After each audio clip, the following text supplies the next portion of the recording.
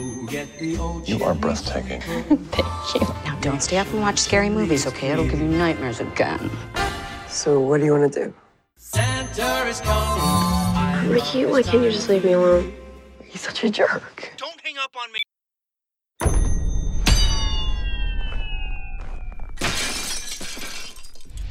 What was that? Oh my God. Get away from the window. There's someone there. Ashley! Are you hiding? I'll find you. Don't worry, I'll protect you.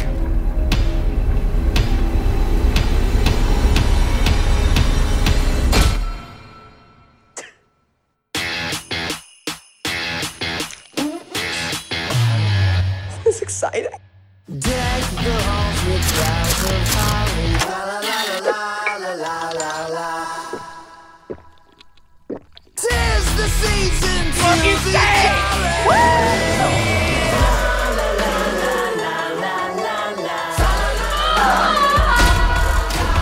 What are you doing, man? Please let me out of this. You're home alone again? That's awesome!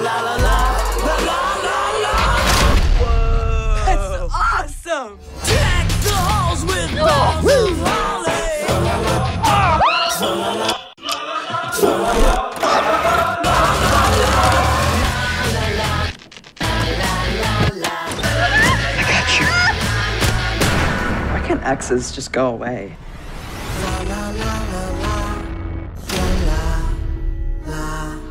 Good night.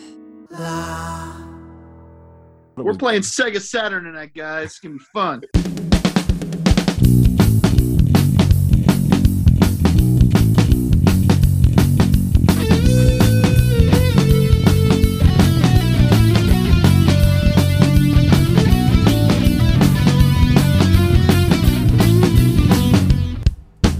Welcome to Recap and Gown, a podcast where four old millennials talk about the high school and college movies from back in the day when we were high school and college students to find out what made the grade and what should have been held back.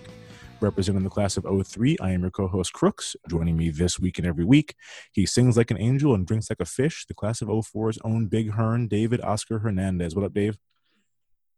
Not much, man. Someone stole my lunch right off the front porch today. Oh, what'd you order? I had Jimmy John's because I felt like having a beach club on wheat. Mm-hmm. Like, oof, can't wait. And it said, "Oh, here." I checked the tracker. I'm like, "It's here." So I go outside. Nothing there. Oh, the fucking worst. So I'm like, "Is the tracker off?" So I called, and they're like, "Yeah." Then we left it right there. We have a picture of it. That is. And so you are out of luck. So there's nothing worse. It's not ideal. No. It's happened once before with an Amazon package. Luckily, that was just a hot sauce order. And the person who stole it opened it up, saw that it was hot sauce, and threw it out the window. And someone grabbed it and brought it back to my house. Well, that's even worse. It was what? No, what? Get this. You got it back, but not a single broken bottle. Wow. Amazing. Was it at least like fun, kind of obscure hot sauce, or was it just like some Frank's original red hot sauce? I think it was. Oh yeah, it was buffalo sauce from Anchor Bar in Buffalo. Okay, well which is rare stuff. Stuff I'm not finding at Jewel. I had to order it from Amazon, and they sent it to me, and then someone's just like, "Oh yeah, iPad, whatever. Can't wait." Hot sauce, iPod, flair. It's some asshole behavior. Yeah. Jesus Christ. Flying solo in the Lone Star State, this podcast chief babysitting and trivia correspondent from the class of 01, Dana Griffin. What up, Dana? Not much. No one stole my lunch. We Thank had God. chicken tenders because we're not full-grown adults. That's what we had for lunch. That's chicken fingers. Oh, sounds so good. I made some in the air fryer tonight for dinner. I am having a maraschino cherry and a slice of orange for dinner. So yeah, if you guys hear the ice clinking around in there, he's not having a fruit salad. No. This week we're talking about Better Watch Out from 2016. It's a time warp, and this is also our Christmas special. So Merry Christmas, motherfuckers! Yeah, motherfuckers. I had a great Christmas. We're in the time machine, so we're doing this before Christmas. But I got what I wanted? I probably. Yeah, I can't believe that thing happened at that place. This movie is free to watch on Prime or Philo if you have Philo. I don't know why you'd have Philo unless you want to watch Love After Lockup. That's like the only thing you would want to get Philo for. But if you have it, Don't know what it is. there. Don't know what it is. Don't want to know. It's the creme de la creme of garbage reality TV. The synopsis via Rotten Tomatoes: Ashley travels to the suburban home of the Learners to babysit their 12-year-old son Luke at Christmas time. She must soon defend herself and the young boy when unwelcome intruders announce their arrival, and that is not what this movie is about at all. Hey, That's what the first act is kind of about. no, that's the thing. If you're watching the first 20 minutes, sure. Yeah. Mhm. Yeah, I would Good. say they're doing a solid to the movie because the movie does want you to think it's that, and then it is not that. Dana, if you could give us a rundown of who is in this movie. Sure, you're not going to know anybody. I knew a handful, and I'll call where you might know these people from. First up, playing Ashley is Olivia DeYoung. It's probably DeYoung. Yeah, I'm gonna say that J is a Y. Yeah, that sounds very, very Dutch. Levi Miller is Luke. Ed Oxenbould, maybe? I think so. Oxenbould is Garrett. Alex. Boy, I miss Big Sis on this one. It's Mikey? unpronounceable. I think it's Mikic. Alex Mikic. Maybe it's Okay, Mikic. is Ricky. This is someone you would know, but you wouldn't recognize his name. He plays Billy on like season 2 and 3 of Stranger Things, or maybe just season 2. That might come up in our deep dive. Oh, my bad. Sorry. DeCray Montgomery. It's a craw. I don't know. How the fuck I'm not say sure how you that pronounce that. name. I don't know. Sorry, I'm cursing a lot already. Mhm. Patrick Warburton, Putty.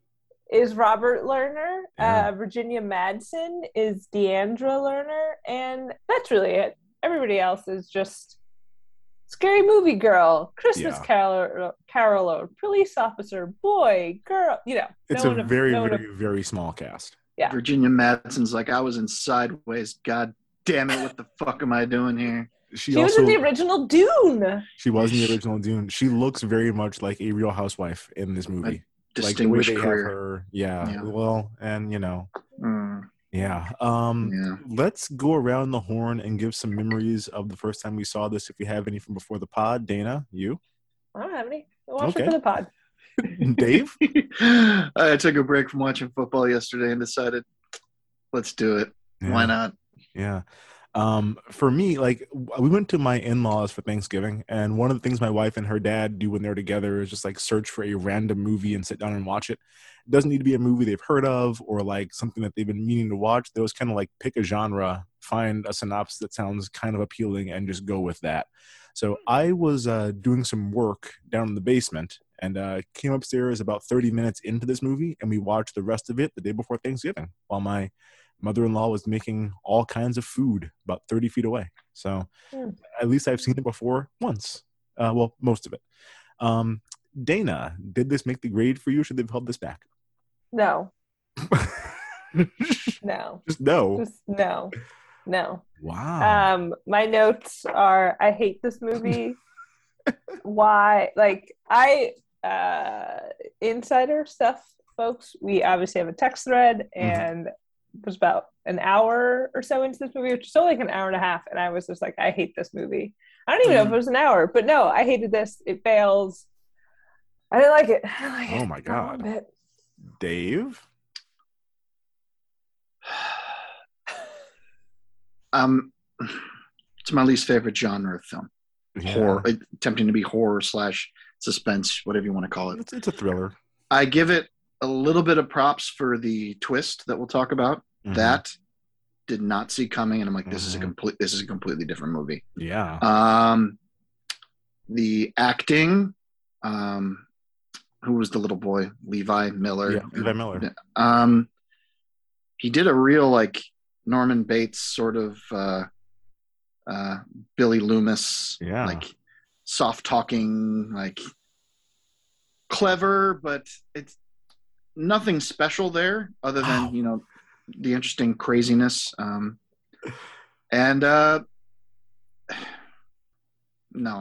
Oh my God. It's listeners, I probably didn't give it enough of a chance because I despise the genre. But the twist was interesting, but beyond that, didn't do anything for me. To dovetail on what Dana was saying about our text thread, I was very confident you guys were going to enjoy this movie. When I watched it with my wife and my father-in-law, I'm like, there's a couple of very good performances in this thing. The suspense is well done. Like, I thought the suspense was good. I was into it. We all three of us were into it. Like, I don't think we even said anything. We're just sitting there and taking this thing in. So I'm like, I found a great teen-focused Christmas movie for the podcast, and it turns out y'all fucking hated this thing. Yeah, for me, really well done. Like, genuinely enjoyed it. Like the suspense a whole lot. 2 thumbs up. Fine holiday fun. Sure. Do we have any fun facts about this before we get into the recap and the segments? I didn't even bother looking at the IMDb trivia. The slap in the face. Care. The only piece of trivia that I have, and I found this out kind of backwards. I was looking up somebody to do for the deep dive, which Dana spoiled, and yeah, it's all right. I wanted to look up who was the lead role, and I'm like, oh, he's Australian doing an American accent. That's kind of neat for a kid his age. And then I looked it up, and legitimately everyone in the movie that's not, Virginia Madsen and David Puddy, they are all Australians doing American accents. And I didn't catch a hint of that where I'm like, oh, this does not seem like your real accent. They all did a good job. They went like, it's Christmas time. It's June. It's Christmas. It's June. It's June here because that's how our seasons work. God! No, I mean, like bad New Zealand there, Dave. Sorry to beard. My God, I'll tell you what. I know we have at least one Australian listener because the ladies who host the Friday Night Wine Fight podcast, who are from Melbourne, they listen, and so they're probably deeply offended. I understand. So, sorry, ladies. Yeah. No, apparently they had 2 choices to make this movie. They're like, you make it in South Carolina, we'll give you a budget of $500,000, or if you're willing to do it in Australia with Australians, $3 million budget. Hey, so they said, hey, money. Yeah. Australia. And you know what? They found great actors who got wonderful performances out of it. Let's jump into this recap and segments here. Hey, it's Kaylee Cuoco for Priceline. Ready to go to your happy place for a happy price? Well, why didn't you say so? Just download the Priceline app right now and save up to 60% on hotels. So whether it's Cousin Kevin's Kazoo Concert in Kansas City, go Kevin, or Becky's Bachelorette Bash in Bermuda, you never have to miss a trip ever again. So download the Priceline app today. Your savings are waiting. Go to your happy place for a happy price. Go to your happy price, Priceline. I want to start things off light. This movie's heavy, and we're going to talk about the plot here in a little bit, but I wanted to start off with this is the part of the movie I did not watch the first time around. I was downstairs graphic designing while this part was going on. Luke's parents have an empty, soulless marriage, and the fact that I'm saying that as like the light part of the movie kind of hints, gives a hint to where we're heading here. Yeah. The mom hates the dad. Like, she hates his guts. It seems like she's like mad that she married him. Kind of feels like she settled for him. The first time we see David Puddy, he's really sad that his ornaments aren't on the tree. And he's got like a box with like sawdust in it to keep them safe or what have you. And this leads to a whole thing where the mom thinks the dad is gay because he cares about his ornaments. I'm like, that's a little bit, of a time. He gave me beta cuck vibes. Oh yeah, he's a beta cuck, a beta male cuck for sure. And she's a proud alpha. Yeah. So that's it's a tough situation for him. Yeah. PW, because that's what I just felt like writing in my notes. Patrick Warburton, PW, P-dubs is doing some weird voice. Like, he's not doing his normal deep voiced. He's not calm from Emperor's Groove. He's trying to be like oddly formal. I was like, what are we doing? What is this? What are we doing here? He made a choice, and I don't know why. You hire Patrick Warburton to be Patrick Warburton. Like, I don't know. It's like hiring Vince Vaughn. You hire Vince Vaughn to play Vince Vaughn. I'm not sure. Either does the hey putty thing, or it's the Joe Swanson kind of screaming from Family Guy sort of thing. Yeah, those are your two modes. That's what you get. So he was just like, let's slow it down a bit. It's the holidays, and I'm getting paid triple scale to hang out in Australia, and I'll be in 2 scenes. Yeah, maybe he's in. See. He might be in a total of 7 minutes of this film. Yeah. He's also like hella creepy to the babysitter. I don't know if talk about that. You're so beautiful. Oh, he's so like, beautiful. you are breathtaking. Yeah, which I'm like, first what? thing he says to her when he opens the door. And then he's like, oh, I heard you're leaving us to go to Pittsburgh. And she's like, yeah. And he's like, did I give you permission? Real flat. And she's like, it was what? Weird. It was weird. Yeah. And then he smiles. It was. I did take note of that, and I kind of feel like it's just sort of he's very much like a henpecked kind of like a broken man by his horrible wife, I think. So he's just he doesn't know how to flirt anymore, and it's a little bit like Eugene Levy last week. You're talking to a girl you should not be talking to, like you're saying inappropriate things. It's not great. As in Naked Mile. I'm pretty sure. Didn't we do another? The Outsiders was last week. We are, everything is all hibbly jibbly here. The last thing I wanted to say about the parents, they're making a conversation when they leave about how much the mom hates the dad's tie, because it is like a novelty Christmas tie. And so they're going to some kind of an event. She's in like a cocktail dress, so it's probably like a fancier dress affair. So then he takes it off and puts on another Christmas novelty tie, kind of what kind of a dude he is. When they come back at the end of the movie, the mom is also telling him how embarrassed she is that he wore that tie. So in my mind, they spent the entire night like bickering about this shitty tie he's wearing, and he's just like, well, I like this tie, like, I don't know what to tell you, it's the one I'm wearing. Sure, I thought that was pretty clever, and I'm the only one. So clever. What's clever about it? I also just wasn't paying attention by the end, probably. But I didn't write it all down. I just feel like to give you guys a sense of saying like they hate each other. This is a horrible marriage.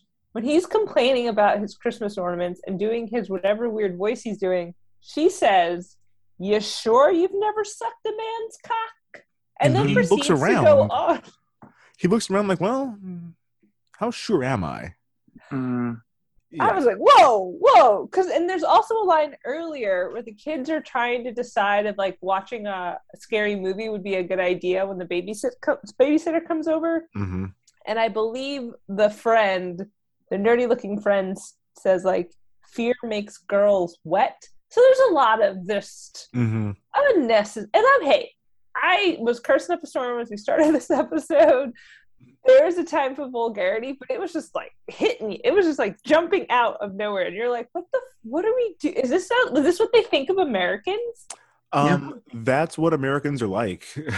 Like we all have guns. We all do fucked up shit. Yeah, the guns that's part. Think of us. But I'm very confident that when I was 12, that's how my friends and I would talk about girls without knowing anything that we're actually saying. Like we're saying words that we think we're supposed to be saying. We don't know what the fuck that means. Like I have no idea what the fuck I'm talking about. But I think that rang true to me. Last thing I wanted to point out about light stuff. Did y'all notice how high the fucking doorknobs are in this house? Yep. Yeah. Every fucking doorknob is like face height to these kids.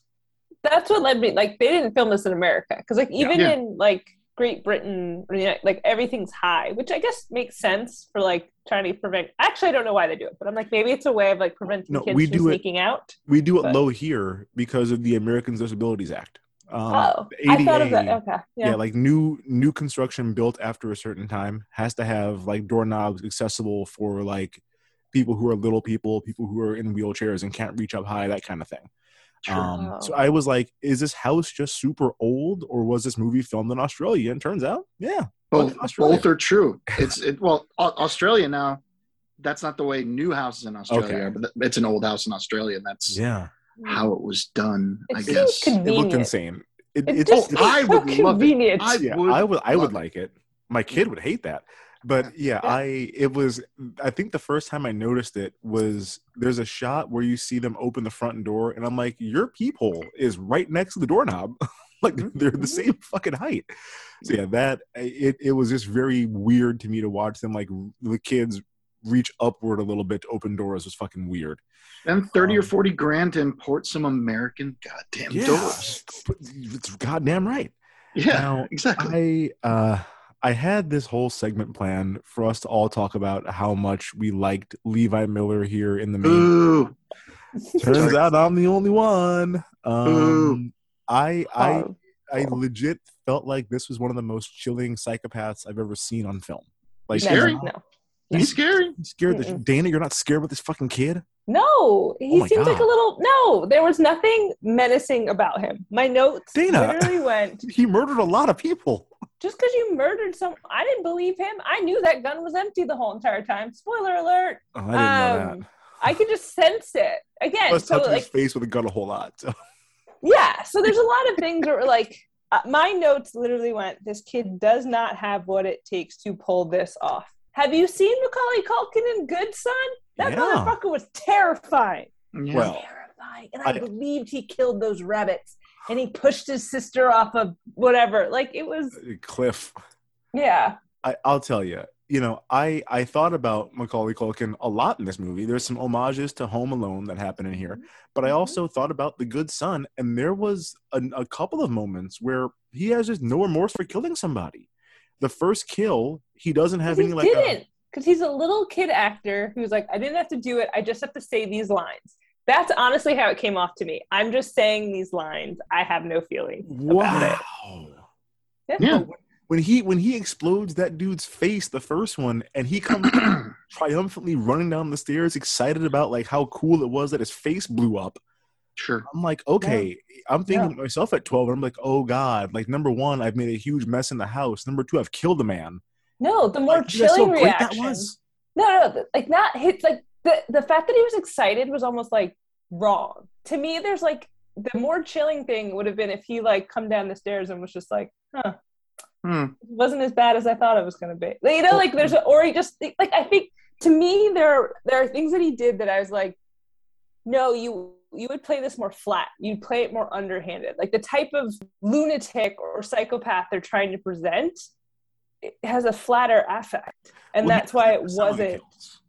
What? He does that for some of the kills. When he kills when he kills Jeremy with the riding mower and the noose. Like he has no reaction to that at all. When he kills, he had a little smile on his face when he was driving. A little smirk. Look at me, he's like, honk, honk. A little smirk. When he kills Ashley, when he stabs her in the neck, like he again just kind of gives her a kiss on the head. Good night. So he does have that flat affect some of the time. I am shocked that no one's like, this is a good performance out of this. No, it was like hit or miss. It's like it was too inconsistent. Like he either needed to be like an over the top, like it was never. I don't know. I just feel like I don't know. I wasn't buying it. I didn't love his motivation because in some hands he's just like, oh, it's creepy psychopath who mutilates animals because we've been told that's what like Dahmer did and all those other dudes, and other times the McDonald triad, yeah, and then at other times it's, well, I love her and she doesn't love me, and that's what it was just like I will give you that the motivation was off, especially when you consider the fact that he clearly plotted all this out way in advance. Like the way the movie presents it in the first act, which I'll get to the plot here in a sec, but it's very much like he thought he was going to be able to seduce her and score, and then he couldn't, and so like he kind of went off the deep end there, and then things kind of snowballed. But he clearly plotted everything out way in advance. There's a catapult in this movie that they use to break a window. I don't know why they have that in the backyard, but I mean, like, he clearly like pre-positioned it in a certain way, and they wrote a note on the brick, and I have to assume he built that catapult for this event. I'm not sure why else you'd have one of those in like a suburban neighborhood. He saran wrapped Ashley's phone before tossing it into the fish tank, so again, you had to think this through before you actually pull that off. He somehow tied a noose and attached it to the riding mower before Dum Jeremy showed up, so that was some forethought. And then there's a part in the beginning, which is I think the first Home Alone homage, where he's releases like a spider that scares Ashley. That's like 10 minutes after she got there. So he went into this whole thing with like a lot of this stuff pre-planned out, which to me, fucking calculating. That gives me the chills that a kid is 12 years old planning out all of these things at like 3 p.m. That's malice. That's malice aforethought. Malice and aforethought. especially when that second guy came over and he's like, she wants you to write a note. Yeah. Write the fucking note. I'm like, what's this for? Oh, wait a minute. But it's also obvious. Like I know. Well, it's obvious to us. We're happened. not dumb as hell. Jeremy's dumb as hell. A person with ordinary intelligence would pick He's up. like, duh.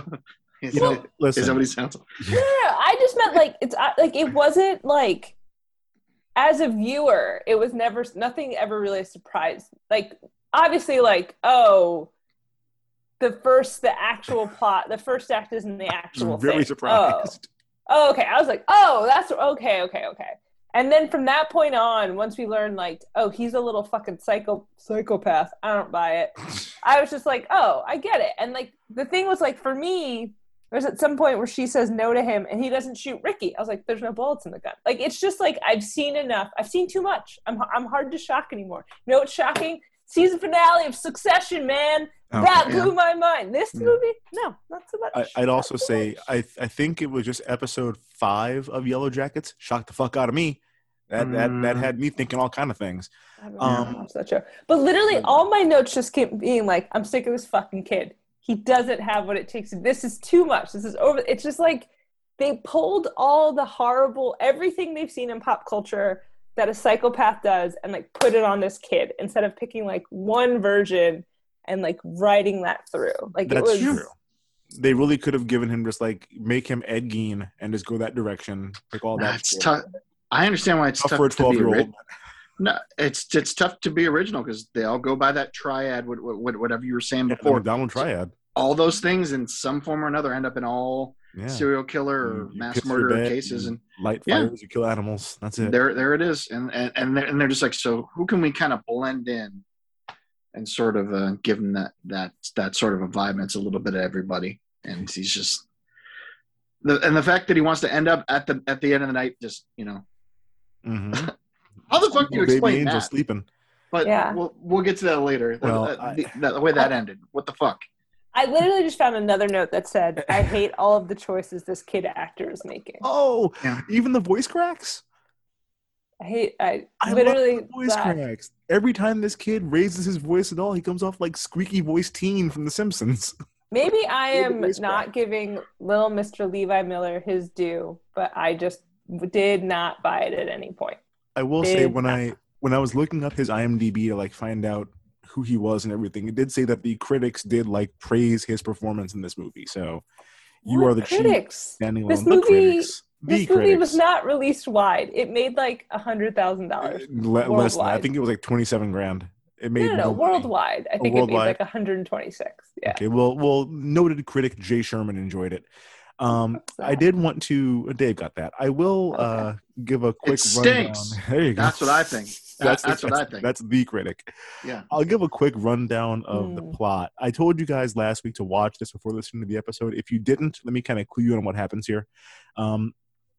This kid, Luke's parents are out for the night. They're at a Christmas party 12 miles away. We know that because he keeps looking at his phone to like find out how far away they are, and they're not moving. So they go 12 miles away and they set the party all night. Luke has a crush on the babysitter. He has his dumb buddy Garrett try to scare the babysitter so he can be the hero and impress her. Garrett. Garrett, no. Their plot gets found out because they weren't that great at plotting. They thought they were, and they kind of fucked up. And then Luke ties up Ashley and then just like goes on a killing spree basically. And that's kind of the plot. So I told you guys I missed the whole first act. To tell you guys when I came upstairs right as Ashley was like coming to. Okay. So, like, after being pushed down the stairs? Yes. The first thing I saw was her like waking up tied to the chair. So the whole first act is a completely different movie. Starts off with these two doofuses hanging out. Like I said, it reminds me of being that age. There's a part where Garrett gets caught cussing and has to like try to cover it up in front of his mom, in front of Luke's mom. And like I remember that feeling very well. of being like, oh, you heard what I said? This is what I really meant. It wasn't that. And it's like, no, you're a dumb kid who can't lie well, and you got caught cussing. As we said, Luke wants to find out how to impress girls. Garrett's playing video games. Like, it's very much, I remember being that age and this kind of being what it was like if like me and Eric Bramwell were hanging out together on a Saturday night or whatever. One of you was looking at porn, the other was playing video games. Yeah, pretty much. Sweet. Our video games. That sounds like a fun night. It was probably like 1080 snowboarding, which is not a good game, but we all thought it was. We're playing Sega Saturn tonight, guys. It's gonna be fun. Bushido Blade. Yeah. So the babysitter gets over. Luke is trying to put the moves on her right away. Like he thinks he's being very suave. Releases a spider to scare her, and then like tries to be the big brave guy who doesn't kill the spider, just like puts it into a jar and takes outside to release it because he's not afraid of anything. No, that's a mixture of bravery and being like, kind of. I also feel for animals, I don't need to kill it. You see, you just let it outside, right? Yeah. Meanwhile, there's snow on the ground. That spider's gonna die. It's gonna die. That spider's gonna die. Mm-hmm. So then this was something that came out of fucking nowhere. He's just like you see him pop up drinking champagne directly out of a bottle. Some champagne? Some champagne. The gall of a legit child, just like walking around the house, drinking champagne out of the bottle and trying to look suave. I'm like, you're really going for it. And he tried to impress Ashley by saying that one time he and Garrett drank a whole bottle of champagne and Garrett threw everywhere. And I'm like, talking about how you and your buddy split one bottle of champagne once is not going to impress any girl that I know. Maybe because I'm old. I don't know. But at the time, I don't think that would have been like a hot pickup line for a girl that you got really hammered off of a half bottle of champagne once. Pretty cool. Yeah, right? Pretty cool. They put on a scary movie to watch. They do plant the seed for this, like we said in the beginning, where Garrett tells him that the best way to like get a girl interested is to have her be scared around you, which I don't think is a real thing that works, but dumb teenage boys would think so. So your body, when you're scared, your body releases dopamine. Same thing as when you're excited. I'm like, okay, dummy.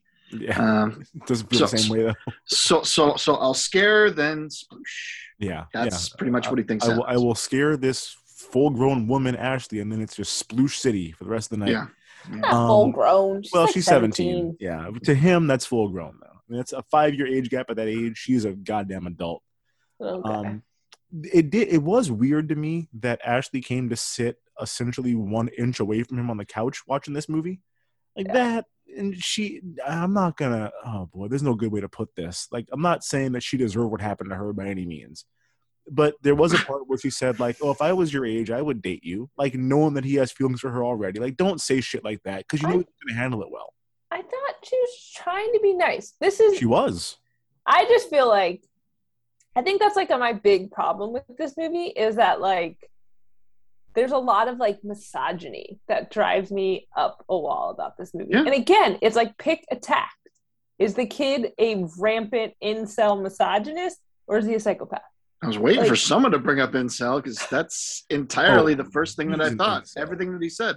He's like, it's like, you can have any guy that you want. It's like, well, I don't want just any guy. It's like, well, all the guys want to fuck. He's like, I don't want to fuck them. He's like, so his assumption is she's popular, so she wants to bang everybody. Yeah. But in his mind, he says like, yep, that's the way it is. If you're popular, you're just out there banging. That's part of the deal. And I'm not, so I need to kill to get banged. Again, I think this has a lot to do with his age. If he was like 15, these feelings would not make sense. But considering he's 12, I don't know at 12 how much interaction you actually have with like real teenagers unless you have an older brother or older sister. He's an only child. So to me, it could be very much that like he doesn't really ever talk to real teenagers at all.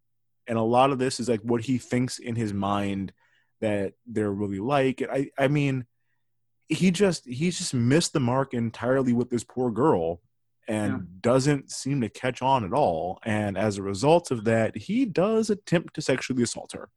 he like there's a lot of like ownership and and I think like that's where I just like again like I think if we could have taken the gross misogyny and again incel like behavior out of it, I think I might have enjoyed it more. But like it lost me when he was like, "You will talk when I tell you to," and I was like, "Oh, bitch." That I'm gonna bring that up in a sec. Okay, sorry. That's part of the second act, and I feel like the first act they do a pretty good job of showing you this kid who's kind of, embarrassingly lovesick, but mostly harmless, and just kind of embarrassing watching him, go out of his way to try to get this girl into him when she's clearly never going to be into him. The first kind of turning point is when he just like mounts her basically and tries to make out with her, and she's like, dude, fucking no, we're not doing this. But even then, it's almost like she's embarrassed for him. It's not like she's mad at him or like, feel unsafe. It's more like, God, this is going to be an awkward night now because of what you just did. No, when it's all first starting and she first gets tied up, she's like, hey, I'm giving you a way out. Untie me. We'll figure this out. We'll forget and we'll clean everything up. We'll act like it never happened. Yeah. Obviously that goes away pretty quick, but she's. I can see that embarrassment that you're talking about 100%, but that goes away quickly. It doesn't last. The end of the first act for me is there's a full-on invasion hoax here, which I thought again was like well crafted. Took a lot of planning. He even had the spider come back in this part to scare Ashley in the attic to give them a reason to leave the only safe place in the house, because like they're up in the attic, the killer doesn't seem to know that there is an attic or how to get up there, and so like, you guys are safe. Wait for him to leave. He's not going to be there all night. At a minimum, wait for your parents to get home. Like, this is fine. But then he scares her with the spider. She almost falls through the hole to, like, fall back down onto the first floor. He saves her as the hero. Like, this is a lot that he's doing to try to, like, make her think he's cool. Garrett, his poor dumb buddy, is just walking around the house holding a gigantic shotgun for a long time. Like, he's menacingly, slowly walking around the house. He is a great wingman for his dumbass friend. Yeah. Did you guys know that was Garrett, or did you fall for it and think there was an intruder? I told you the one part about the movie where I give it props was the twist. Yeah. I had no fucking clue. Yeah. No, I thought that this was a real creepy home invasion happening until it wasn't. Until it wasn't. Until it wasn't. No? I definitely was like, when did you know? At one point, I was like, did these fucking idiots plan this? And I was like, oh, really? What idiots? Okay. It was just like too complicated. You know what I'm like? I don't know. I pride myself on being able to predict what's going to happen in a movie. So like I make sure to write it down, like guesses. I don't put timestamps, but maybe I should. But that's too much work. Like, don't do that. Yeah, like it was just like it was a little too convoluted and complicated. Like if his goal was really just to try to scare her and prove he's a big man, like you don't go this far. Like it was like homeboy's walking her, like stomping around the house, throwing bricks through the window, like doing all this stuff that like. Yeah. If it was like, I don't know, it was like a little too weird. And then if you think about it, considering the other stuff he does later, it's just all so like, if you knew we were going to wind up doing the further thing, like, I don't know. Yeah, there are some plot holes there where it's like, number one, if you thought that your original seduction with the champagne and the pizza was going to work, you wouldn't plan anything else out. I could see how she takes a phone call from her boyfriend. And I think in that moment, he's like, well, what I did didn't work. Time to go to plan B. And fuck you. Over. Yeah. Well, let's go to plan. Let's go to plan F for fuck you. And then that part, I'm like, all right, so the Garrett stuff makes sense. What doesn't really make as much sense to me is what happens in Act 2. I feel like there's a moment where they're in the closet.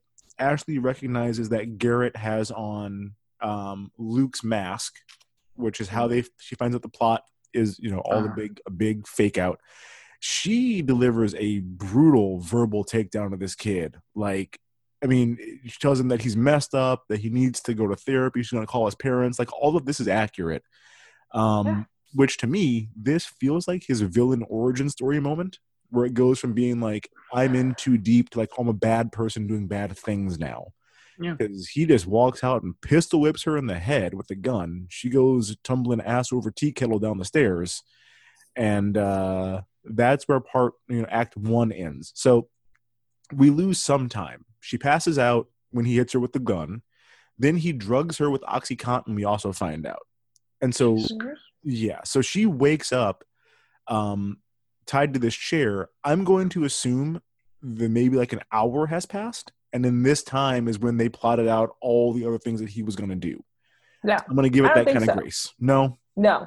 5 minutes? I think his thing was like the second. I think if we want to give him the credit of being so calculated where, okay, I'm going to try the champagne thing. Doesn't work. I'm going to try to scare her. Doesn't work. I don't think he, like, because what you see the rest of the time, he's not like making that up on the fly. Like, it's all, I think it was like, oh, none of this is working. Well, then fuck you. Now we're doing the other plan. Now, Boom. like, I think as soon as she's done. tied up, she's tied up, there's no getting out at this point. Like, it's. But he thinks the he die is can. cast. So that's the thing where like the whole entire time he's like, oh, we're not going to get caught. I figured it out. Like I think it was, okay, I'm going to try to play nice. I'm going to try to play nice in his mind of, I'm going to try to seduce her by watching a scary movie. I'm going to do this thing with Garrett. And then it was finally like, all right, gloves are coming off. We're doing this. Like, I'm losing my shit. And now, like, because Garrett's very surprised, but I think that kid was like, I got contingencies. I mean, imagine if those original attempts had bore some fruit, and for whatever reason they start making out or whatever. Does the rest happen after? I don't think so. I think he's I think ready to go the whole way. I want the rest, everything that happens after. Yeah, I think if she goes for it, I don't think that we get the rest of the movie. I think if she's down to clown, I think at that point he's like, all right, great. Like, mission accomplished. I get to bone for 30 seconds, and that's going to be great because he's 12. So, like, it's not going to work. But I think that in his mind, like, getting her drunk on half a bottle of champagne and watching a scary movie is going to get the job done. And then when it doesn't, I think there's that moment where she calls Ricky.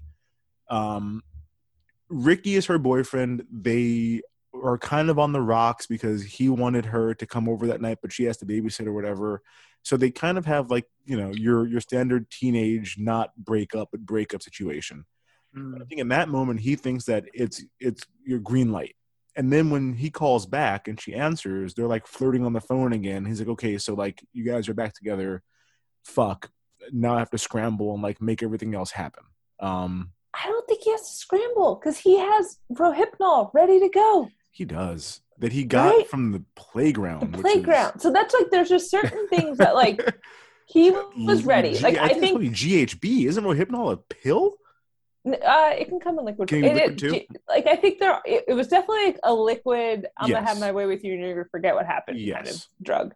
So like I think again, like I think, while it pains me to say this about this kid because I don't think the actor has the chops, but the character, I understand what the writers are going for is he is ready if at any point any one of his plans fails. He has backups. He's thought it through.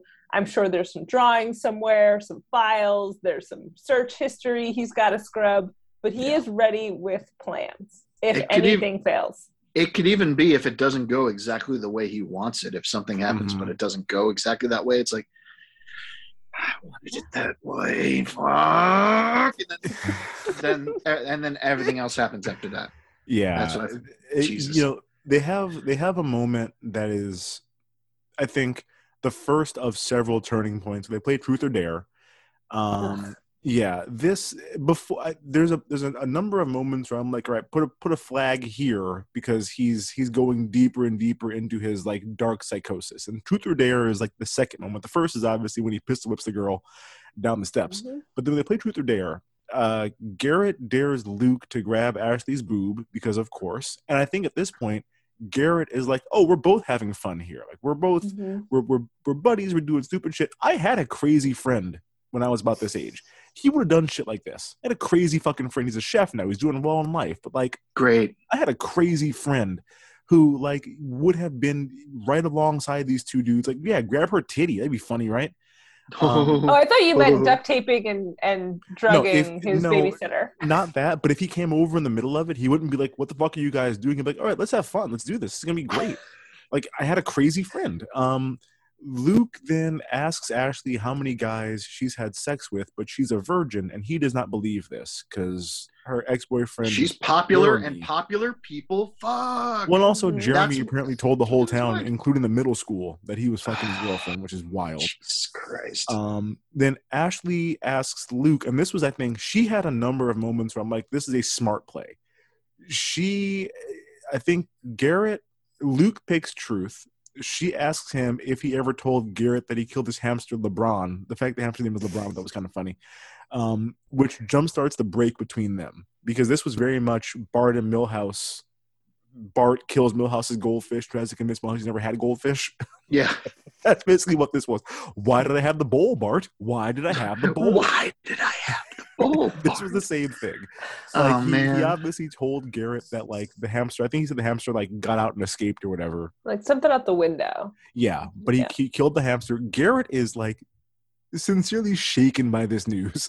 Like, he breaks. His character is broken for a little while after this. Yeah. Not your homeboy tying up a girl and like knocking her down a flight of stairs. No problem with that. The death of LeBron. You killed my hamster, LeBron. Yeah. There was also, I can't remember what transpires, but my notes after he fills up the boob, he must have yelled at her for not or whatever. But I was like, who cares if you love her and she doesn't love you back? Like, I was like, ah! Wow. Well, what happened first in that moment? The first break that we see between the two of them is Luke is very visibly aroused from touching her boob because Garrett points at his dick. He's like, "Hey, man, look!" And he's clearly embarrassed that he's got like, look at that! Look at that one! He's got full wood from this, and that's when they first start kind of shoving. It's just. I thought that the dynamic between the two of them, again, felt pretty accurate to me. Like, these felt like two 12-year-old friends who are just kind of a mess. This is the opposite of Good Boys, basically. Those kids, their friendship was solid. This friendship is on thin ice from the get-go. This is Bad Boys. Yeah. No, this is not Bad Boys. Bad Boys is a masterpiece. Yeah, it's true. So Ricky comes over. Ricky is Ashley's boyfriend. He comes over because we find out Luke called him or texted him and told him to come over. He was supposed to come over. Then Ashley was like, well, you can't because I'm babysitting. Well, let's just put a pin in that. So, yeah, Ricky comes over because Luke texts him. From what phone? The phone that was in the fish tank. Okay. Yeah. Remember that. Yes. Remember, he had access to this phone and was able to text Luke, but later on, just remember that when it comes to Jeremy later, he had access to her phone to get Ricky there. I don't know where you're going with this, but I'm interested to find out. I must. I'll just tell you now. Fill me know where I'm going with it. So the MacGuffin. When it comes time to get Jeremy to come over, he calls Jeremy from the house phone and tries to talk to Jeremy when it's just like, if you're able to text fucking Ricky and you have her phone, just fucking text it. You don't need to be talking to Jeremy right now. That's true. Text him from her phone. Yeah. And just get it. Like, it was just, there are like little things where it's like, oh, this gun isn't loaded, but that one is. Or like, in this situation, I could do this, but in this situation I can't. And I was just like, I was trying to think back to see if there was a part where her phone got like damaged or something, and no, that didn't happen. So you're right. So Ricky shows up. I thought the shot of him in the family room where you can see her through the kitchen door like struggling to get free, I thought that was well done suspense. Like, he's feet away from finding out what's going on. You as the viewer can see both him and her in the same frame. And because these kids kind of figure out a terrible ruse to keep him out of the kitchen. Like, she's not found. And I always appreciate in like a suspense movie the very near miss, where it's like, oh, you were right there. You just couldn't. You would have some pizza, like what? Right? And because he's a teenager they'll eat anything. Pizza. He's immediately distracted. Well, and then they come up with, well, she's here, but she doesn't want to see you because she doesn't feel good because she has menstrual cramps. And then Garrett's dumbass swings in with, she also has diarrhea. I'm just like, yeah, that's peak nervous tween behavior. That's like, thanks, Garrett. Appreciate it, Garrett. Yeah. I had it all covered. Everybody started yelling at him. Those things are not mutually exclusive. Yeah, they can have it. But he doesn't know that he's a 12-year-old kid. Like, okay. he does not know what they're. I think in this moment, what made this work for me was when Ricky shows up. He's like, okay, listen, I'm not going to come in. Please at least give her these flowers. And like the door gets opened up enough to let the flowers get in. He so effortlessly pushes past this kid. I'm like, yeah, you can overpower the both of them. So I think in this moment, they're like, if he sees her, we're going to get beat the fuck up. Like at a minimum, he's going to savage us because he's way bigger and stronger than us. True. So I think, yeah, they were just like, I'm afraid of this guy. Then you get the baseball bat. Again, another put a flag in here because we're getting darker in his psychosis. He's upstairs with Ricky, trying to distract him from getting to Ashley. You see him go into his bedroom, and he's kind of out of focus. The focus is on Ricky. You just kind of see him go into his bedroom and come back out. He brains this dude in the back of the head with a baseball bat. Yeah. And then does a real creepy little dance afterward. He's creep dancing. It's Michael Madsen. It's Virginia Madsen's brother, Michael Madsen. Michael Madsen. Are they really siblings? I have no idea. Probably not. Guess what last name maybe. I'm gonna look it up right now, but I hope so. Yeah. That's it's basically what he was doing walking away. Since he didn't cut off an ear, he just bashed some dude in the head with a aluminum bat. That was not. But again, I think I didn't love it. I was like, I don't like this choice. I think this batshit's ridiculous. Michael Madsen, brother. Whoa! Right. Yeah, so what you're saying is you think this batshit is batshit. Gotcha. This is batshit. So after this, they get into a physical altercation because the dude is somehow hit in the head with a bat and not unconscious. He's like hurt a little bit. Then he pops up. And of course, again, because he's way bigger and stronger, he easily overpowers Luke in a fist fight, is getting ready to beat Luke to death with the bat. Luke stabs him in the cheek with a pencil. That the pencil was, again, set up in the beginning. We are led to believe that Luke sleepwalks. And so they put the pencil on the doorknob of his door when he goes to bed so that they'll know if he sleepwalked when he gets up, I think is what it was. I don't think it was like to lock the door. I think it was like if the pencil moves and falls off, then we know that he was up walking around in the middle of the night. I'm not sure why that matters to the mom that he's been sleepwalking, but like it does for whatever reason. Well, they gave you about 3 seconds on the pencil. Like, they zoom in that pencil. Oh, well, so important. They also put it under the rug. So I went, okay, why are we putting the pencil on the rug? And then I also said, so many things to keep track of. The spider, the pencil, the washer and dryer. They just like linger on things like, well, it's a clue game. It's a clue game. It is a clue game. It's clue. Yeah. Well, they put the pencil under the rug because the mom was like, hey, what Luke doesn't know won't hurt him. And I think it was like he's embarrassed that he sleepwalks. So we put back in the drawer. Well, sure. Put back in the drawer. Yeah, just go get a pencil. Is what I told her. But yeah, it's like we have it here so that we can put it there and he won't know. Yeah. People have writing utensils and elements all over their home. Who gives a fuck where it is? This is true. So Garrett pops up with the shotgun and basically like commands Ricky to get down on his knees. Then Luke hits him in the back of the head with a baseball bat. And then now he's also tied up with Ashley. So now it's the two of them held hostage here. Luke right away wants to watch them have sex, so he's also a beta male cuck, just like his dad, turns out. Which also makes no sense, because you have to fucking untie them. Oh, you're right. Yep. Because they are both duct taped to chairs. You can't. I actually thought for a second, I'm like, wait a minute. Did not even occur. Sharon, Yeah, I'm doing weird things with my hands. No way. Did not occur to me. I'm just like, this kid's a weirdo. Yeah, even like chair on top. No, there's. You got to cut a hole in that chair. I've gamed it out up here, and no way. It's not gonna happen. I whipped out the dry erase board. I telestrated it. It's just not. So say he's like 60 degrees over to the right. No? Okay. Wouldn't have worked. Wouldn't have worked. Well, and then it's also fucked up on another level where you're like, oh, he's a creep. But then the other more messed up level is he knows she's a virgin. So if he really wanted he didn't believe her. No. I think he knew though, because the way Ricky was like, oh man, like no, I think that moment that's another layer of creepiness of like, yeah, fuck. Let's have you guys fuck because you're a virgin, and now your first time is going to become some little maniac's putting a gun at your head. Okay, Dana. Okay. Dave loves it. I did not get that from this. I think he thought that she was lying during Truth or Dare when she said that she was a virgin.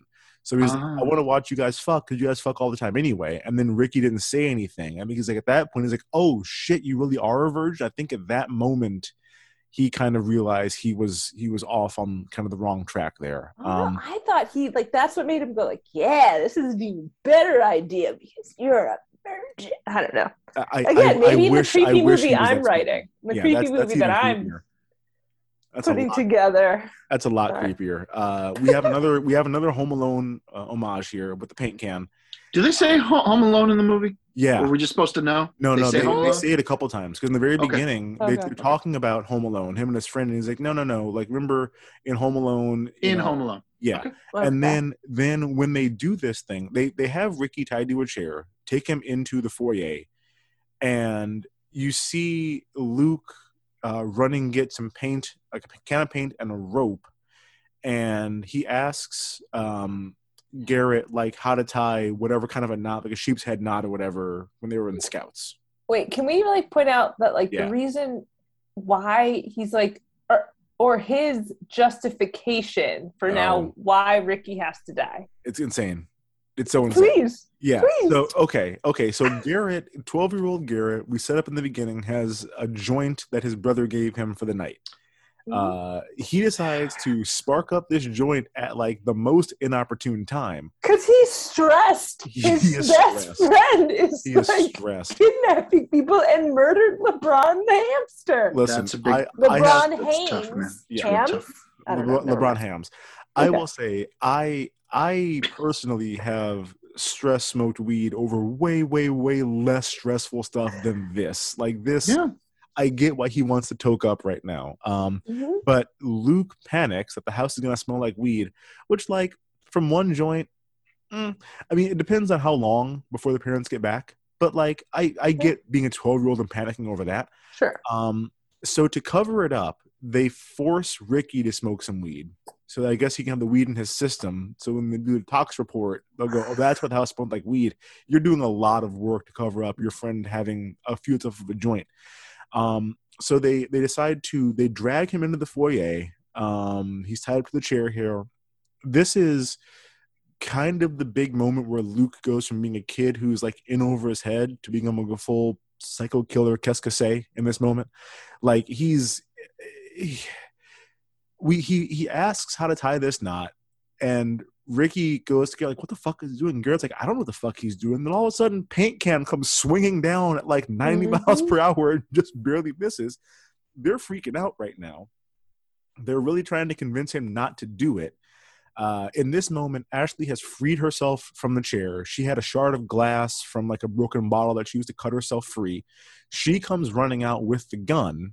Which takes entirely too long. It takes entirely too long. Yes. Like, anyway, that tape is pretty tough stuff, but it does take her a long time to saw through it with this glass. She's like one piece left, and it still takes her.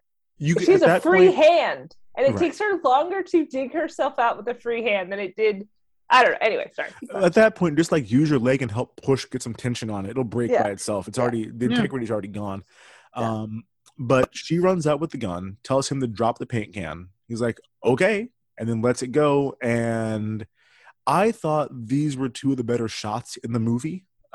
First, the shot with all the yellow paint on the floor, and then like the red from his blood falling into it. I thought that was a pretty well done, cinematographer shot.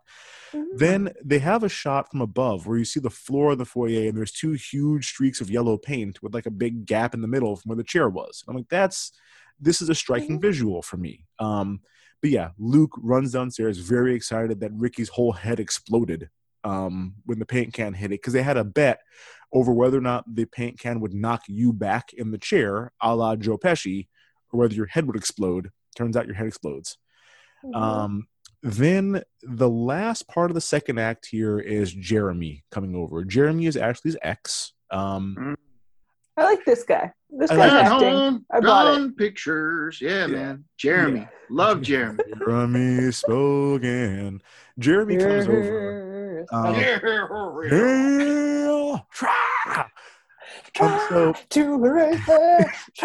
Okay, sorry. I get sued. So yeah, Jeremy comes over because Luke calls him and basically tells him like Ashley wants to get back together with him. Jeremy is top-notch teenage dirtbag, shows up, psyching himself up in the car while drinking a bottle of beer. He has on a $ cap with a gigantic $ embroidered onto the cap. If you're trying to think of who he looks like, remember that meme of Scumbag Steve? Because he looks just like Scumbag Steve. Dana, you look confused. I'll look it up. Search for Scumbag Steve. I'll post that in our Facebook group. That's what he looks like. He looks like that kind of a shitty dude. Oh yeah. Yeah, that's his general look. So in this moment, he gets to the backyard because Luke doesn't go around back. Luke meets him back there and has him write an apology note to Ashley. He's like, well, she wants to get back together with you, but you have to apologize first and it has to be in writing. And so he writes like, Dear Ashley, I'm sorry, because he's a dumbass. And he's like, that's all you're going to write? So then he convinces him to like really write an elaborate note that now he's going to try to like dress up as a suicide note, which they show us the note. And I'm like, yeah, I guess they might fall for that. It could have been more. Have you seen Heather's? The notes that those people wrote? Jesus. Yeah. We've all seen Heather's. I know. If you listen to the pod, you've seen Heather's. But I'm just saying. Listeners, you know Heather's. So yeah, he's writing this note. He's sitting on like a swing in the backyard under a tree. He's writing this note. And as he gets to the end of it, he looks up and realizes Luke is not there anymore. Luke, like a ninja, slips a noose over his head and is on the riding mower. He uses the riding mower to, like, I guess, pulley system the noose up over the tree branch. Yeah. And that was a good hanging scene. That was better than the hanging that was in Urban Legend. Like, I thought this was a solid hanging. Okay. He also does at some point, like, loosen it and then drive forward to, like, try to make the next snap. Let me just get around the neck here. And then they're like, nope, let's keep you. Jerk even farther up and make sure that it gets the job done. Jesus Christ. He really gets him. He tries to make Jeremy into the big scapegoat. I'm not sure how his mind thinks this is really going to work. Yeah. Like, I think his mind says Jeremy shows up to get Ashley back. Yeah. And flies into a fit of rage and Home Alone's Ricky and then kills himself in the backyard. Kills everybody and then comes in the backyard. It's like, I love you. I miss you. Yeah. Oh, no, I'm dead. Yeah, that's exactly what he thinks. Yeah, kills Ricky, kills Ashley, then kills himself. I think is what the weakest moment in his planning is this particular plot. This is not a good plot, but this is he's 12, so that's how mine works. Then we head into the third act. The third act is when things just really truly do go off the fucking rails here. While this is happening in the backyard, Ashley is in there tied up in Christmas lights now. She tried to escape. She really did make it out. Like it's got to be so hot, man. It's got to be hot. All those lights. Oh, it's got to be so hot. Yeah. She escaped, and then I think was that Garrett or was that Luke that threw the brick and hit her in the back of the head and knocked her out right in front of the carol singers? Because Garrett was chasing her, but then Garrett's high ass fell down trying to climb over the fence. So somebody hits her in the back of the head with a brick. Right behind the Christmas Carol singers who don't hear her because they're singing too loudly. They're wassailing. Which is weird that the brick, because the brick is inside upstairs on the second floor. That's not a light brick. So this kid is trying to run holding a brick in the snow. Yeah. It's a bit. Is it upstairs? Yeah, because they threw it through the upstairs window. Threw it through the upstairs window, but Garrett brings it downstairs. Or did he bring it downstairs? Look what it says on the other Yeah, side. the brick says if you leave, you die, or some shit, right? You leave, you die. So this is from the house. Okay, fair enough. Yeah, so there's the brick movement, so we can establish that everybody. Okay, thank you. It's important. The brick's downstairs now, guys. Yeah, thank you. Okay. The brick integrity has been established here. So Ashley is alone with Garrett. She appeals to his humanity, really does a good job, I think, of being like, dude, you're not this kid. Like, you can't, this is not you. This is not what you're like. This is probably the third or fourth time that somebody has pointed out to him that his best friend is a psychopathic killer. Like, over and over again, people are like, why do you hang out with this kid? Like, you're not like this. This is not you. So for the briefest of moments, it does feel like we're gonna see Garrett be the hero and rescue her, and then what happens? Y'all, Luke shoots Garrett with the shotgun. This was like a genuine sudden shock to me. Yes, this was very. I was like, whoa. Also, it's loud. How did nobody hear it? Well, and they make a big deal 10 seconds before about the wassailing. Not the wassailing, but you can't yell in the backyard because the neighbors will hear you, is what Jeremy tells Jeremy. And then he has the riding mower on, so they're going to hear that. But then I think they do also say the neighbors are out of town. So it's like a lot of like. Yeah. He shoots him. He legit Cougar Magnums this guy. Garrett flies 40 fucking feet. He gets shot and he's in another room. He gets blown out of the room. Garrett's death. It was a belly wound, man. Oh, belly wound. First one, a belly wound, and he's just like, he says, "I'm dying, bro. I'm dying, bro. I'm dying." And then he goes, "I want my mom." Yeah, I felt bad for him because, like, the whole time he really does give the feeling of like he's in way over his head and just being dragged along for the ride. Like, I want to leave so many times and just can't find a way to escape. It's especially dark because he was killed not because he was like not on board for the rest of the ride, but because he touched Ashley. I think he like kissed her on the cheek when he's like we're gonna get you out of here, sweetheart, kind of a thing. And then he says, yeah, I want my mom. And before he finishes the word mom, head blowed off. Luke at this point screams fuck you about 45 times and then immediately turns, says, I was getting tired of you anyway. Or like, you were annoying me anyway. You made me do, he said, you made me do this. Look what you made me do this. Yeah. Look what you made me do. Yeah. Look what you made me do. That's a song, right? Is it a song? I think it was Ariana Grande. I think so. Yeah, sure. Yeah, it's one of those. Selena Gomez, somebody. So yeah, he kills this best friend, kind of has a freak out. Then he goes and sits with Ashley. In this moment, Ashley realizes he was never going to let her go anyway. Like, I think she was like, you were never going to let me go. And he's like, yeah. That's when she's fully wrapped in the Christmas lights. And that face, I'm like, that's someone who has given up. Himself to death. Just, yeah. Again, another good shot in this movie. I thought it was a nice shot where you see she's in like profile. Luke is talking to her about like how his mom used to rock him to sleep and doesn't anymore. Now he can't sleep at night and blah, blah, blah. She like, I don't even think she blinks. I just think she has simultaneous one tear from each eye, big ass tears, just like all of a sudden. Because she's like, yeah, he's going to kill me.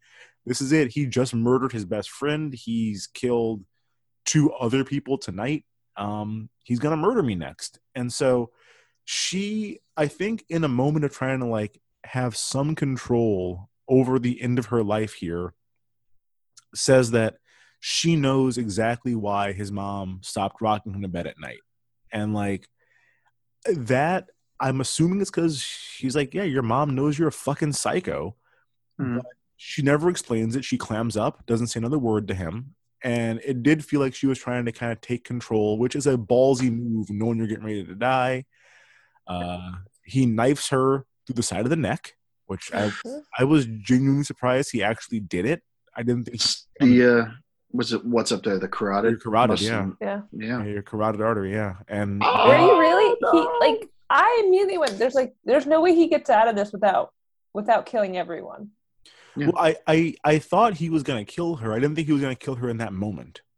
I thought he was gonna like leave her there to like stew in it, and think on it, and then he was going to come back and give her like one last chance with the shotgun or some other way to kill her. But yeah, through the neck, gives her a kiss on the head, says goodnight, and then we see him trying to cover all of his tracks.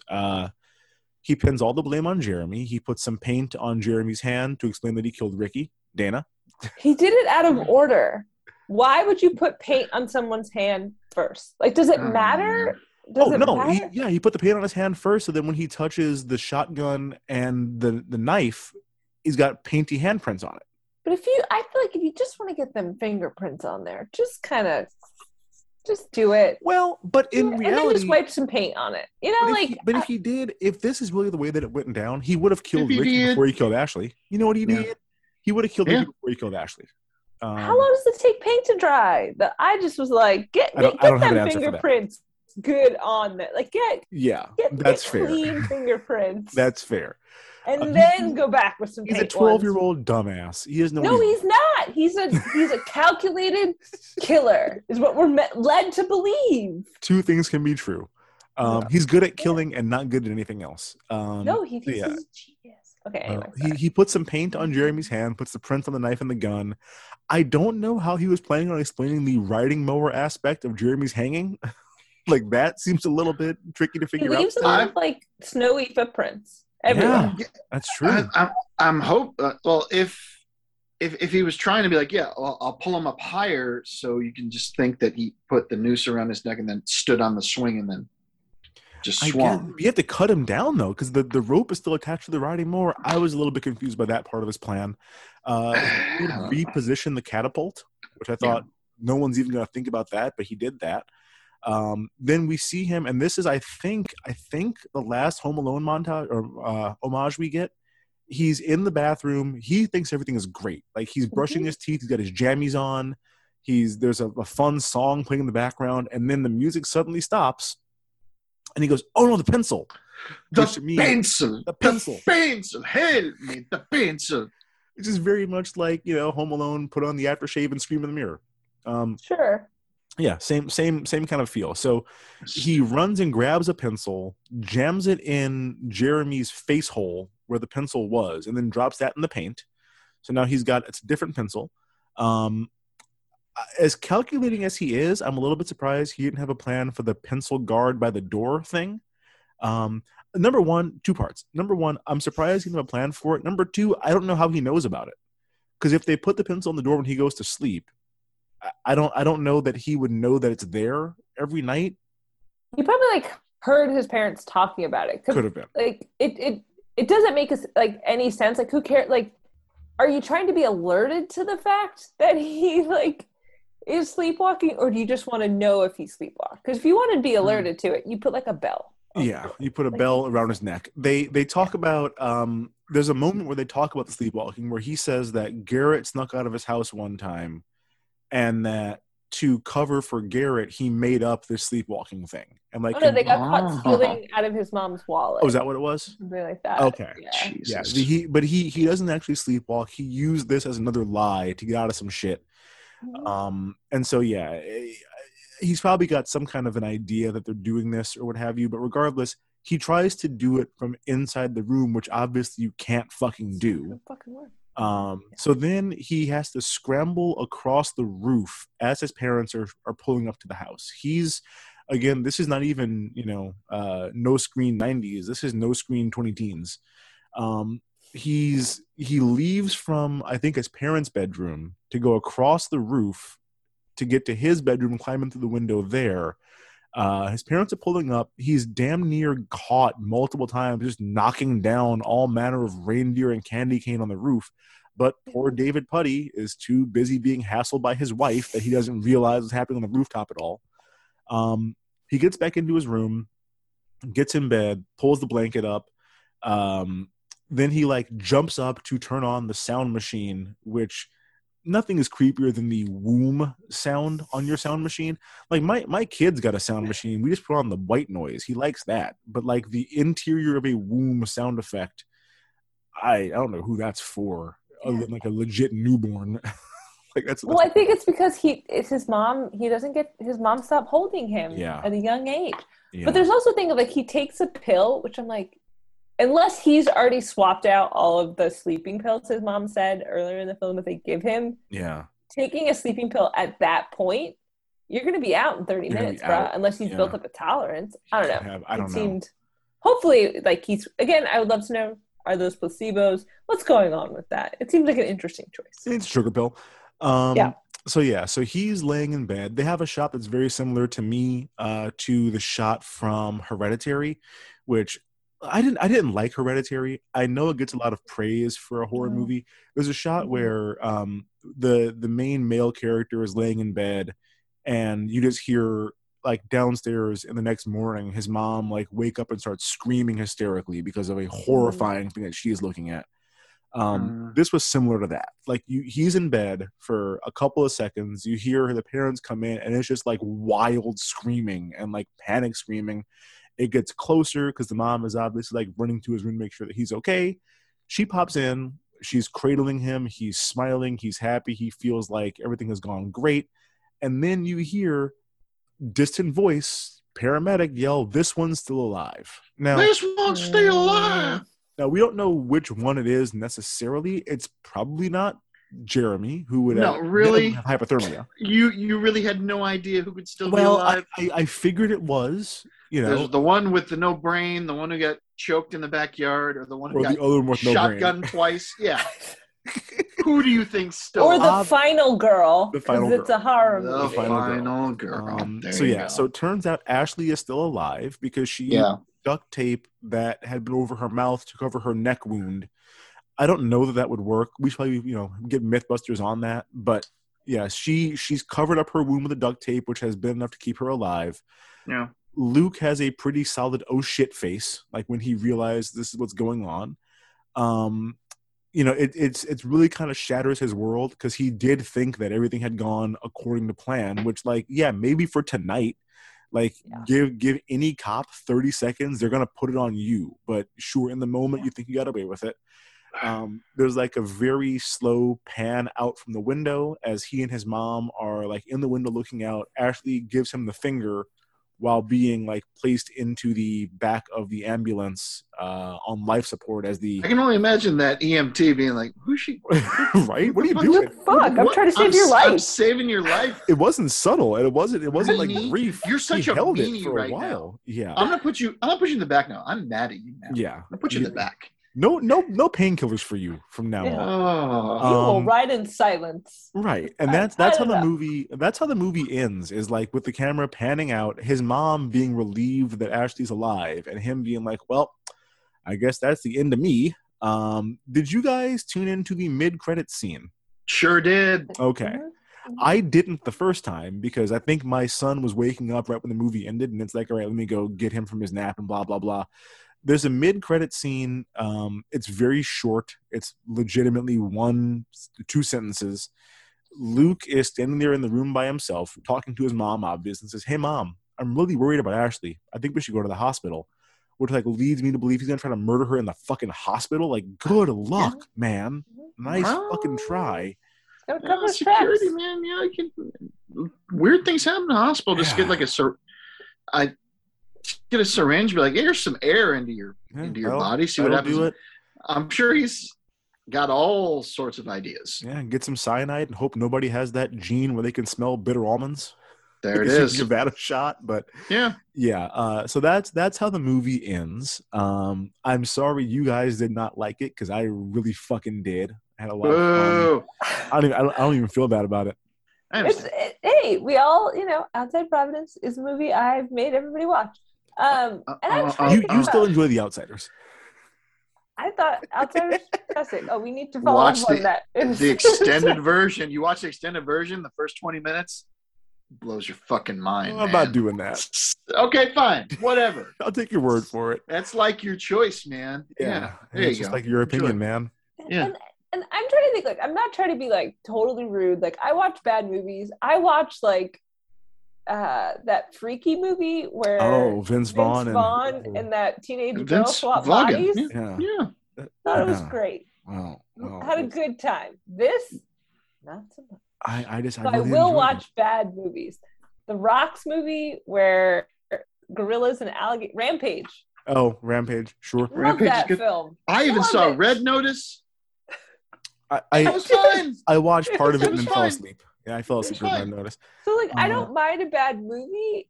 It's just I love a bad movie. I don't think this is a bad movie. The critics that's where enjoyed you're it. wrong. Jay Sherman loved wrong. this.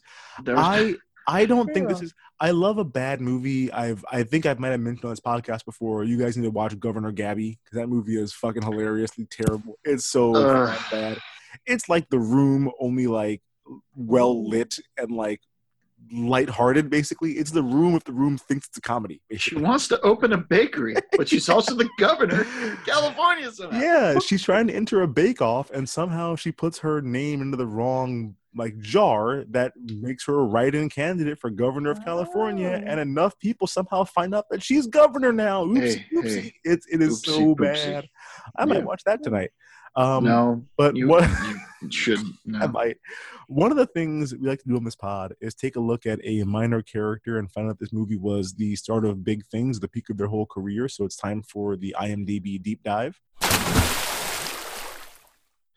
Again, Dana spoiled it a little bit earlier. Not bad. Well, it's not really your fault. It's tough this week because it's a very small cast. There really aren't any minor characters, and they're all Australian. So like, they have a lot of credits that never made it to the States, which doesn't make for a great deep dive. Plus, this movie's only 5 years old. So like, a lot of these actors are still pretty young and pretty early in their careers. That said, we're gonna go with, I believe we've said it's Dacre Montgomery. Dacre, Dacre, whatever it is. Yeah, Dacre. He plays Jeremy. I did not recognize him in this role. I've seen him in the other thing that he's done. I did not recognize him from this role at all. I think because he had that hat on, and his hair is a very big part of his character. But yeah, he's got his lips, like something about his mouth. Could have been, but he has a total of 12 credits, which doesn't sound like a whole lot, considering he's kind of blowing up right now. This was his fifth credit.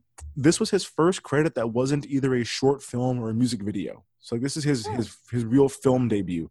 His next film role after this was as the Red Ranger in the 2017 Power Rangers movie, which I didn't even know existed until I went to the IMDb and remember that Elizabeth Banks plays Rita Repulsa and Bryan Cranston plays Zordon in that movie. Oh, So like, you should watch that. it was a movie. I completely forgot that was even a fucking thing. It's like that Ben Affleck movie Paycheck, where he did it for a paycheck. Yeah, They did it for a paycheck. yeah. I think she directed it. I think she did. Really? I think she either directed or produced it. Yeah, one So of the an two. even bigger paycheck. Go Power Go Rangers! I used to love Power Rangers. I as a never kid. watched it.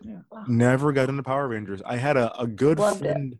Well, I shouldn't say I had a good friend. My mom had a coworker whose son was a year younger than me, and so of course we had to be friends because our parents are good friends. His name was David Saladchek. Don't know why I remember that one, but I do. Dave, if you're listening, hey, thanks. Yeah, he was super into Power Rangers, and I go over to his house, and all he wanted to do was like watch Power Rangers and like kung fu fight, and I'm like, no, I'm a lot bigger than you're gonna get hurt. I'm way bigger than you. Can we just like draw? I want to draw instead. I think What do you draw with? I don't know. I think I was like too old to be into Power Rangers. you for but sure were. I was. I was too What? old for it. So. I was like 12. It was fine. You're a little bit too It old. was fine. Whatever. So he was in that. He was the male lead in the 2020 rom-com The Broken Hearts Gallery. I do not want to watch this fucking movie. I read the synopsis and I'm like, Look nope. it up. He's probably most famous, as Dana said, for playing Billy Hargrove in Stranger Things. Did not recognize him in the least at all. Like when I looked up the deep dive, I'm like, oh shit, all right. So yeah, it's fair to say this was like the start of big things for him, even though he's still early in his career. He's done a lot of things, and it seems like he's kind of on an upward trajectory still. So Yeah, he's good going to for be in that. Dacre. He's going to be in that Baz Luhrmann monstrosity, Yeah. the Elvis picture that he's going to make. Yeah, he Which, is. hey, if it's like Moulin Rouge with a lot of music, a lot going on, really really artsy. I don't know. Who knows? Who fucking knows with this kid? So yeah, so that's Dacre. That does bring us to the end of the episode, and just like the end of the school. It's Dicka. It's Dacre. D-I-C-R-E. Again, very sorry to the Friday Night Wine Night guys. Listen I'm to their trying. podcast. Their I'm podcast is trying. fun. It's failing? they get drunk on wine and just talk about like a random topic. The most recent one was about like how fucked up English language is. So yeah, they're a fun podcast if you enjoy just some lighthearted conversation, I would say. Like aluminium. Yeah, this is great. Not that they Schedule? the one that got me Z versus Z. Yeah, we Z can have these versus Z. combos. This is good stuff. The one that got me, there's a place in the UK, I don't know if it's in Wales or in England, called Torpenhow Hill. And Torpenhow Hill, if you translate it, literally means hill, hill, hill, hill. Tor is Old Norse for hill. Pen is Welsh for hill. How is Old English for hill, and then hill is hill. So they kept on renaming it depending on who owned this little piece of land. So it's Torpenhow Hill means hill, hill, hill, hill. So that sounds like some bullshit, like old scholarly humor. Like, oh shit, we did that. We named this place. We just keep on renaming. It was Tor, then it was Torpen, then Torpenhow, then Torpenhow Hill. So there's that. Yeah. So there's only 2 survivors in this movie. It's going to be quick this week.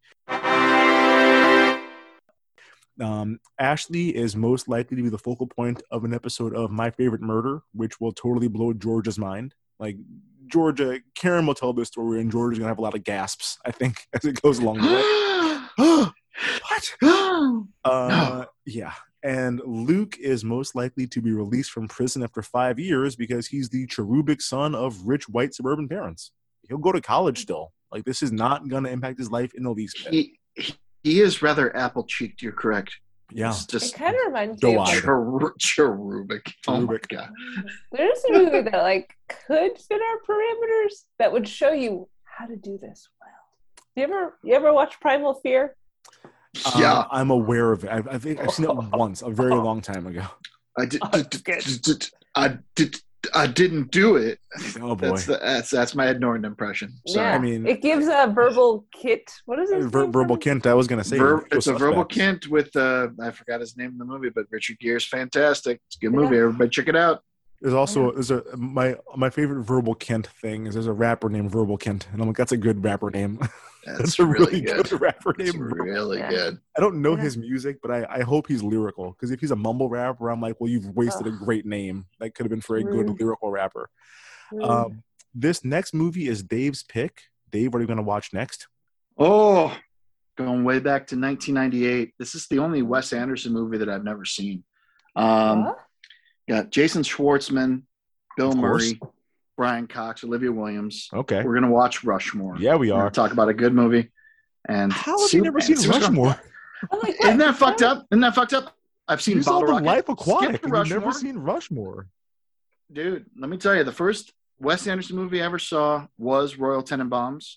And then I went back and watched Bottle Rocket. For whatever reason, Rushmore got past me. My own You've fault. seen the Grand Budapest Hotel, and you've sure never seen Rushmore. I can go even worse. No, what's the train one? Kingdom, whatever. Moonlight.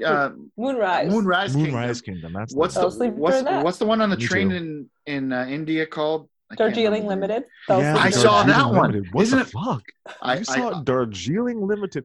Have you seen? I'm ashamed. You did see the newest one. You saw the newest one in the theaters. How have you not seen Rushmore? The French Dispatch. You saw the French Dispatch in the theater. Fantastic Mr. Fox. Did you watch Fell Asleep during I did. Those characters look a little bit too felty to me. I don't like felt. Isle of Dogs is good. I've stayed awake during Isle of Dogs was great. I saw that. I think it was in Houston at the time for a baseball game. I'm like, I got some time to burn. Let's go watch Isle of Dogs. Why not? I read a really long think piece about how it is exploiting Japanese culture for no reason, and I'm like, well, I can't watch it now. Yeah, so 100%. So we'll watch this. I'm guessing it's great just based on the poster. I mean, it's pretty. I like Rushmore. Bill Murray looking fucking majestic. Yeah, just behind Jason Schwartzman doing the Power to the People. Yeah, I mean, that's we'll quality graphic design. That's what that is. Yeah. All right. Well, good pick. I'm looking forward to that. Yeah. All right, guys. Well, that does it for this week's episode. If you like what you heard, be sure to subscribe, rate, leave us a 5-star review. You can also follow us on Twitter and Instagram at Recap and Gown Pod. That is RECAPNGOWNPOD, and join our Facebook group, the Recap and Gown Fan Club. We will keep the discussion going in there all week. If you guys have any opinions or memories of this movie, we'd love for you guys to jump in and let us know what you think. But if you didn't like what you heard, to quote Garrett, if this is a prank, I'm going to kick you in the balls. Take it easy, millennials. We'll see you next week.